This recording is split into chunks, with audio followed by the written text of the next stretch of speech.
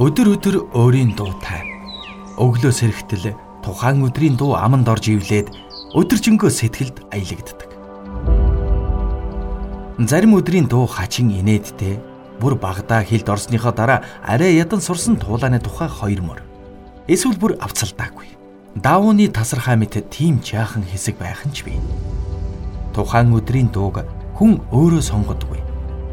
Дуу харин өөрөө түүнийг олж ирээд байдаг мэт. Бизнесмэний ширээний 98.9 ном. Бизнес радио 98.9.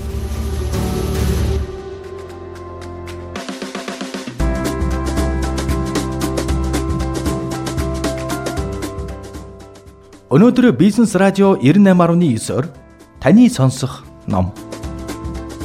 The Connected Company. Зохиолчийн тухай. Зохиогч Дэйв Грэ бол Dutch Group-ийн стратеги хариуцсан дэд ерөнхийлөгч бөгөөд бизнес удирдлагын зөвлөх үйлчилгээ үзүүлдэг юм. Хамтран зохиогч Томас Ван дер Вал мэдээллийн тогтолцооны хүрээлэн гүйцэтгэн байгуулсан хүний нэг юм. Энэ номыг уншсанаар та юу олж мэдэх вэ? Аливаа брендийн амьдрах чадвар интернетэд эсвэл түүнээс гадуур хэрэглэгчтэйгээ харьцах харьцаанаас шалтгаалдаг.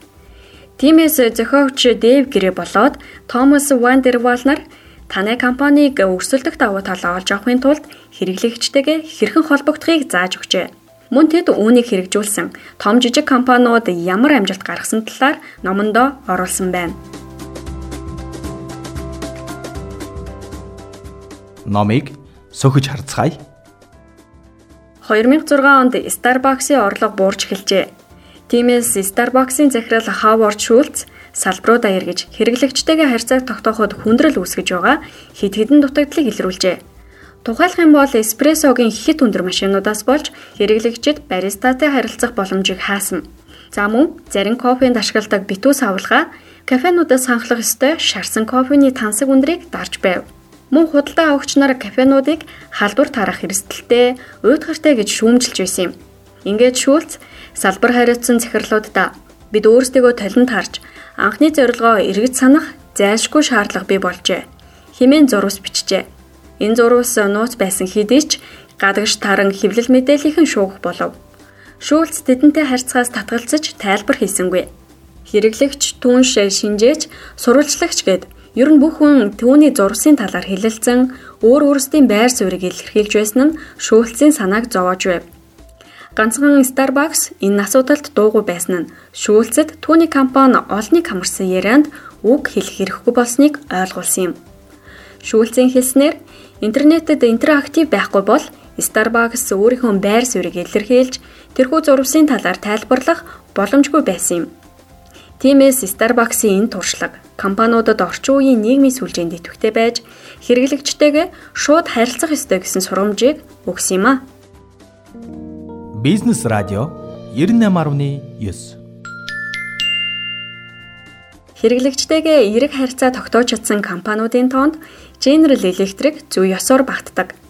Тус компани ерөнхий захирал Джек Волч компани хэрэглэгчтэйгээ хамт хөгжиж тэдэнтэй зэрэг хүл тавин алхах сургалтын байгууллага болгохыг хүсэж байв.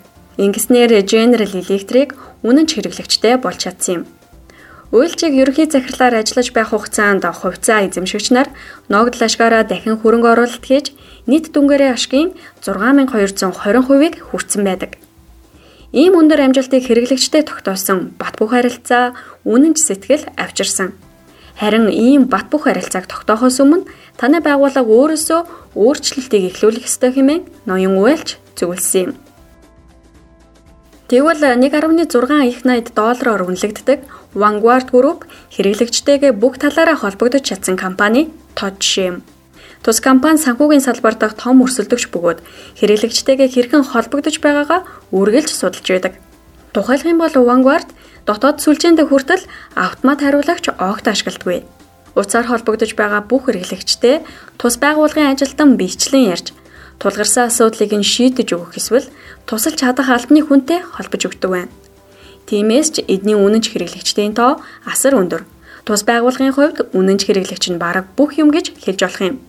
Хэрэглэгч эдний явуулж байгаа бүх ажлын төвд нь байдаг юм а. бизнесмений ширээний 98.9 ном.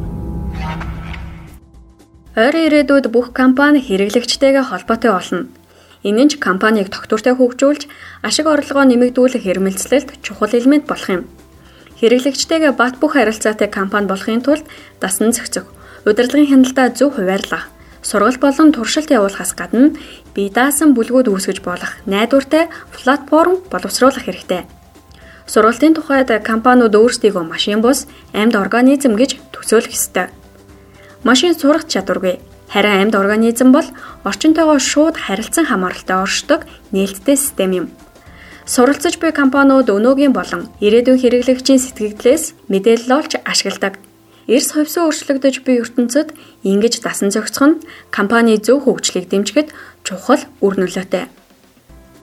Зарим салбарын зах зээл дээр ирээдүйдээ хэд хэдэн байгууллага өөрчлөлтөө зэрэг эхлүүлэхийг эрмэлздэг нь анзаарэгддэг.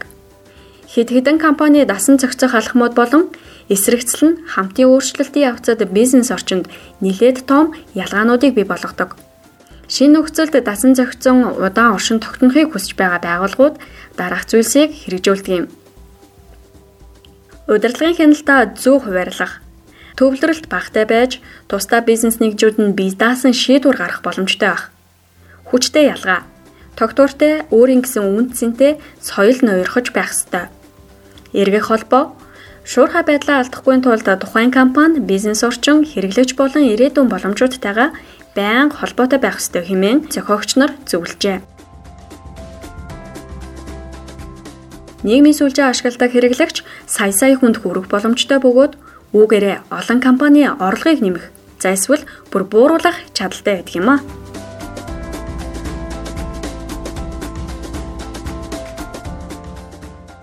The Connected Company номын хурангуйг хүргэлээ. Номыг хурангуул орчуулсан Ажагийн Болрот. Танд амжилт хүсье.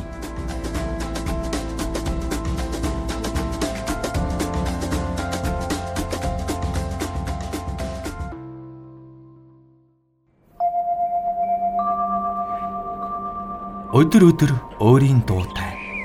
Өглөө сэрэгтэл тухайн өдрийн дуу аманд орж ивлээд өдөржингөө сэтгэлд аялагддаг. Тухайн өдрийн дууг хүн өөрөө сонгодгүй. Дуу харин өөрөө түүнийг олж ирээд байдаг мэт. Бизнесмений ширээний 98.9 ном.